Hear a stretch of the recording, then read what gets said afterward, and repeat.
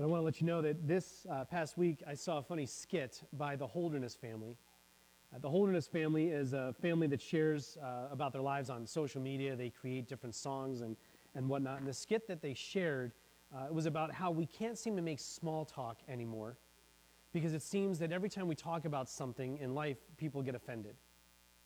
We're not even able to make small talk. In fact, in the skit, the wife, Kim, she pretended that she was talking to a friend. She was acting as if she was talking to somebody, and she spoke to her friend off camera, and she said, the weather's kind of crazy, isn't it? And then she's like, I can't mention that because global warming.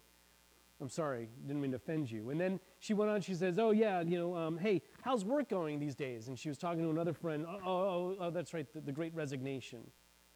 And it just seemed that every kind of topic that you would usually talk about and just seemed to be offensive to other people. It feels like there are things we want to talk about, but we just don't know how to express the things that we're thinking, or we're afraid we might offend somebody. And in the church, I was realizing we have these same kind of expectations upon us as well. We struggle because we don't want to offend other people, but at the same time, we have this incredible message, the greatest message that's ever been given, the good news of Jesus. We have this great message that we want to share. It's a message about hope in the face of hopelessness. Right? How many of us know people in our lives who are facing hopelessness? It's a message about hope in the face of hopelessness. It's a message about peace in the middle of chaos. It's a message that says joy can be found no matter what your circumstances. And as we just learned about this in the series of Esther that we just talked about, it's a message that reminds you that God can resurrect good even out of a bad situation. This is the message that we have. And as that video you just saw says, every day you cross paths with people who need Jesus. Every day you cross paths with someone who needs Jesus. People are looking for hope. People are looking for joy. People are looking for peace. Jesus offers hope when everything else seems dark and dreary. The greatest joy that we can ever have in any of our lives is knowing God personally, and we do that through the person of Jesus Christ. And it's in knowing Jesus that we can find that peace that passes all understanding. People are searching, and God wants to use you to share the good news. But how do we get past the anxiety that we feel, the anxiety of offending someone, and how do we actually get that message out into the world? When I was younger, I used to hear a statement like, God wants to use you to change the world. God wants to use you to get that message of good news of Jesus out into the world. And I would break into a sweat. When someone would say that to me, I would get anxious. This is why. Because I used to think that I had to study the Bible, that I had to learn all the right answers, that I had to explore the deep theological questions that great philosophers and theologians had challenged themselves to ponder and understand for centuries. I had to study all those things, and then my job as a Christian would be to go out into the world to convince people, my friends, my neighbors, people around me, people I might even meet on the street. I had to convince them that Jesus was real. That's what I thought. I thought that was my job. I had to convince them that Jesus was real. I used to feel that I'd have all the answers to all the questions, and it was exhausting. It was emotionally exhausting. It was draining. And quite honestly, that belief set me up for failure. It set me up for failure. I remember one night I was in college. I was talking with a friend. He was an atheist. He was on the floor. His name was Jason. And Jason and I were going back and forth just discussing our various beliefs. And we went round and round, and in our discussions at the end, this is what Jason said. He said, well, you didn't convince me. I just don't believe it. And then he packed up his stuff and he went to bed. And as he went to bed, I went to bed that night crushed. I walked back to my room crushed. And the reason I was crushed is that I was feeling bad about my performance for Jesus. Right? I was feeling bad about this performance. I was devastated because I felt like I had failed God because I didn't convince my friend, Jason, that God existed. So I felt this weight. But here's the thing. Here's what I've learned since then. This is what I've learned since that time. Evangelism isn't about us convincing people about God. That's not what evangelism is. Evangelism isn't us convincing people to believe in Jesus. Evangelism is us worshiping God every single day and letting other people see us worship God. That's what evangelism is. It's about us worshiping God every day and letting others see what we believe. Evangelism doesn't have to be scary. It doesn't have to be scary. The work of evangelism, in that work, God does all the heavy lifting, quite honestly. He does all the heavy lifting. It's the Holy Spirit of God that does the convincing. It's the Holy Spirit of God who does that. Our job is to show up and tell our story. Our job is to tell our story about how much we love Jesus. That's it. That is the only expectation upon us. God is the one who draws people into a relationship. We simply tell people about that relationship from our perspective. That's what evangelism is. Now, here's something else that I've learned in this relatively short time on earth that I have spent. People need the message that we have. People need the message that we have. As long as there is sin in the world, it's going to be a broken world. As long as there's sin in the world, it's going to be a broken place. And in a broken world, people are going to need someone outside of themselves to heal. Right? Because if I could heal myself in this sinful, broken place, I would do it. But I can't. And so we all need someone outside of ourselves to bring that healing into our lives. Jesus is the healing that people need. Jesus is the healing that people need. We walk by people every single day who need encouragement. People who are struggling. People who are sad. People who are depressed. People who are angry. People who are frustrated and at the end of their rope.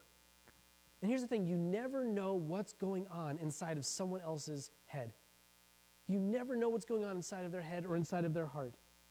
And as a church, if we could believe that we have a message of hope, if we could honestly believe that, and we could partner with God and share and share. If we could do that, then God can do the work of convincing people, those people that God puts into our path. Our job is to partner with him and to share. He will do the work that he wants to do in their lives.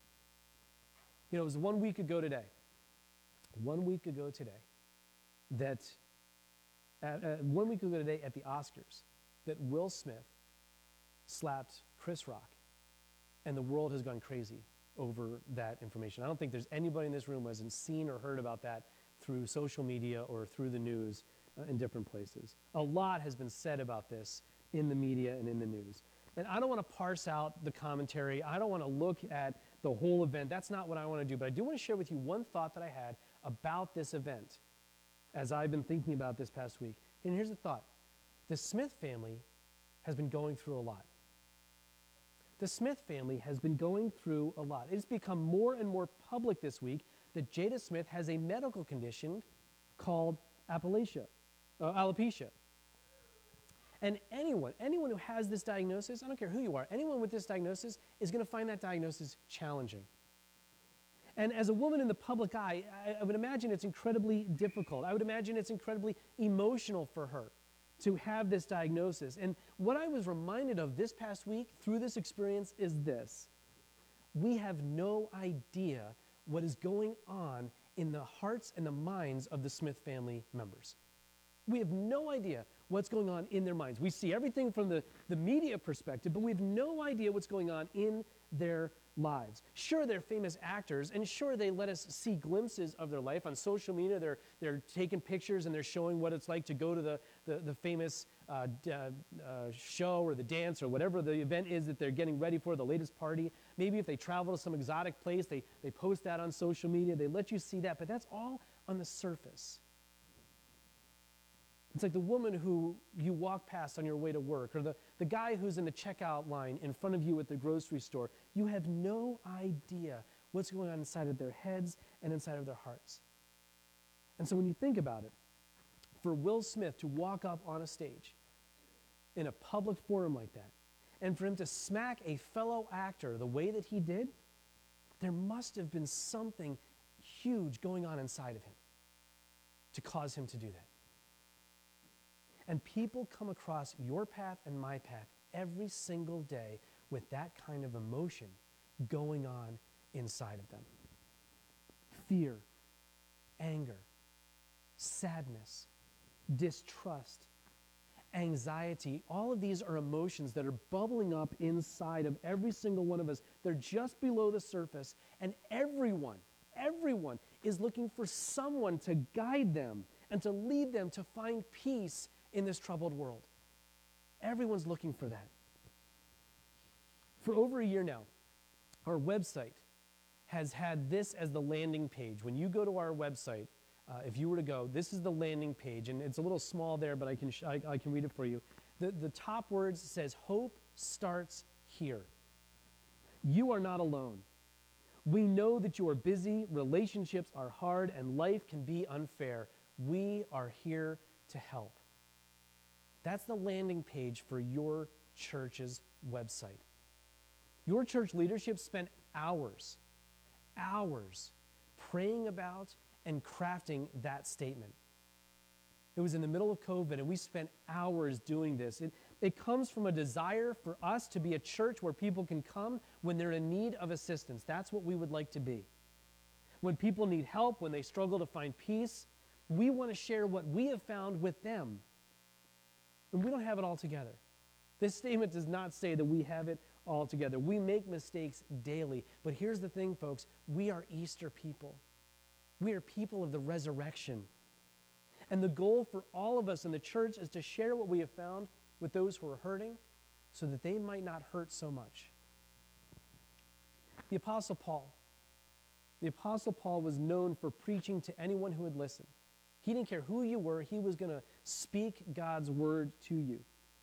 And one time when he was speaking to the early church in Rome, he shared a great message. He was explaining that Jesus has come for everyone. Not just the rich or a certain group of people, but Jesus came for everyone. Paul's message was that anyone who believes in their hearts that Jesus is God, anyone who believes that Jesus is God, that he died and that he was raised to life again, anyone who's willing to confess that belief, anyone who's able to do that, these people are to be counted as part of God's family. That was Paul's message. If you believe in your heart that Jesus Christ is Lord, that he died and that he rose again, and you are willing to confess that, you are part of God's family. That is what Paul was preaching. And everyone has access to God through Jesus Christ. It doesn't matter who you are. If you can believe those things, you have access to God in heaven. And through him, we have eternal life in God. We are able to give granted access to heaven, a place where there's no more war, there's no more sadness, there's no more pain. This is a universal message for all. And this past, it was a message, I guess, for in Paul's day. It's true for us as well today. It was true back then, it's true today. And here's the thing, you have people in your life who are looking for Jesus. They're looking for this universal message. They may not know that Jesus is what they're looking for, but this is what they're looking for. Every day you cross paths with people who need Jesus, and God wants to use you to share in their lives. Every day, God wants you to share this news. The question is, do you believe that people actually need Jesus? Do you believe that they need Jesus? This past week, I was speaking with some pastor friends of mine, and we were discussing the power of word of mouth. The power of word of mouth. And did you know that the number one way that people who are outside the walls of the church become part of a church community is through invitation? That is the number one way that someone who does not have a church family comes into the church walls. Yes, advertising helps and things that we do that are fun and service mission opportunities, all that. They're all possible. It's all, but the biggest way that people become part of a community is word of mouth. When you tell your friends about what you found here, that's when their lives change for the better. The problem is, I said in the beginning, is that we're anxious about speaking about faith matters. We don't feel like we have our faith figured out, so how can we talk to somebody else about issues of faith? And if we don't know that a friend or a coworker or someone we know is open to issues of faith, we're not even really going to approach the subject. Because remember, we don't talk about religion, we don't talk about politics. We don't do that. And so discussions about faith, it often takes a back seat. And yet, according to surveys taken throughout the United States of America, Most people, when they're invited to attend church, will consider coming to church. Many will actually come, but most will at least consider coming. And as a church, every Sunday, we say that we believe that relationships are important. And if you know anything about me, you will know that I will never stand up here and tell you that you need to cram Jesus down someone's throat. That is not what I am preaching.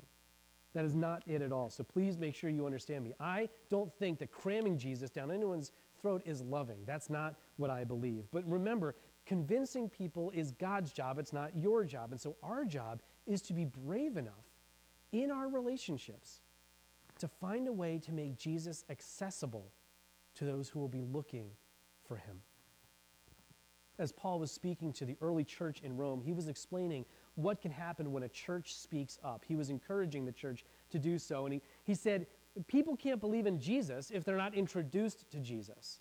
Right? That makes sense. A church can't believe in someone if they don't get introduced to him. And they can't be introduced to him if someone doesn't make that introduction. So a person can't believe in Jesus if they've never heard him, and they can't be introduced if no one makes that introduction. Then he says this, he says, how will anyone go and tell them without being sent? That is why the scriptures say, how beautiful are the feet of the messengers who bring good news. God sends the church into the world to tell the good news. We don't have to have it all figured out. We don't have to have it all figured. You can have questions about faith and you cannot understand everything, and you are allowed to wrestle with your faith. And if you are doing that, if you're a person who's wrestling, if you don't understand everything, you are exactly the kind of person that God wants to use. Why? Because you're real. God wants real people. He wants real people. A real Christian is someone who struggles in life, who admits failure, who fears in life, and who accepts that we need a Savior. A person who's real, who accepts that we need a Savior. If we start with the belief that everyone's broken because we live in a sinful world, and that Jesus is the answer to that brokenness, even though we ourselves are broken, we don't have to let our anxiety hold us back, but we can step out in faith as the messengers who bring good news.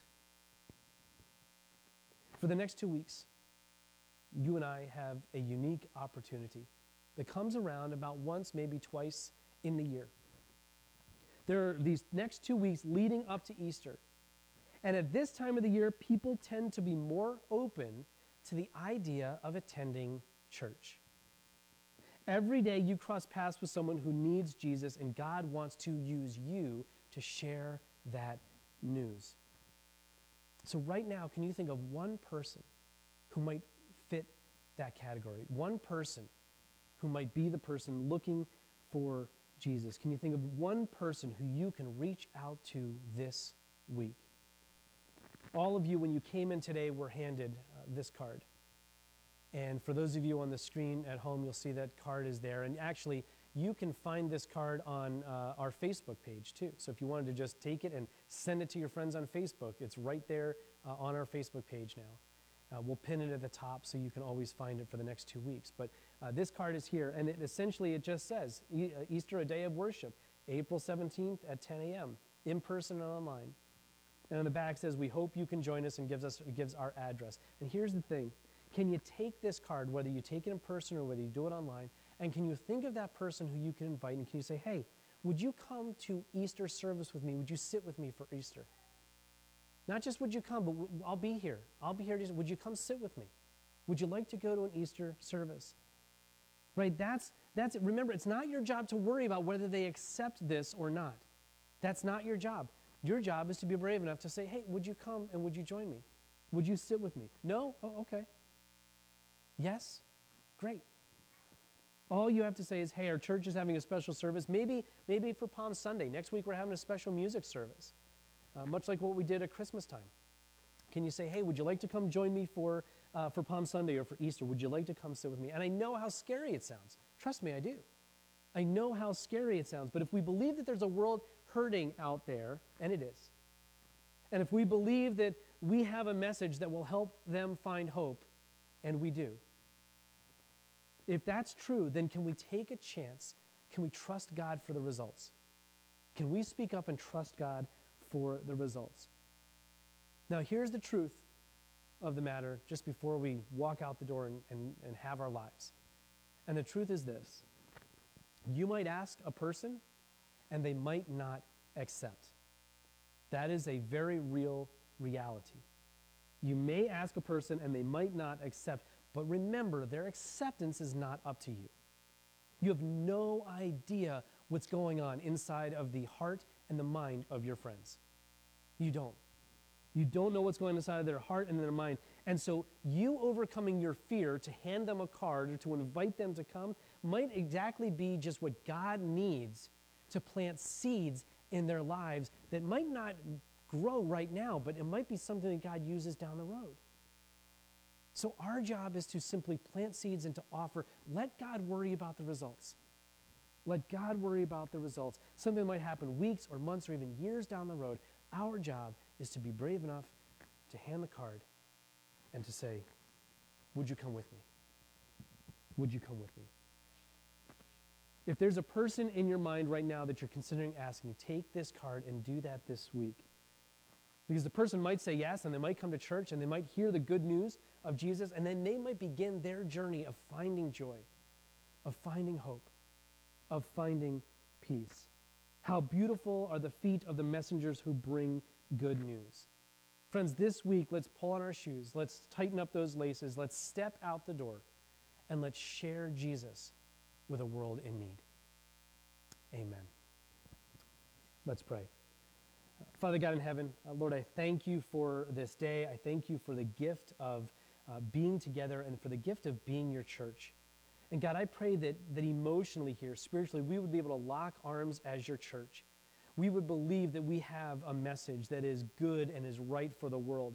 And Lord, you would give us the courage that we need to step out in faith and to share you with the people around us.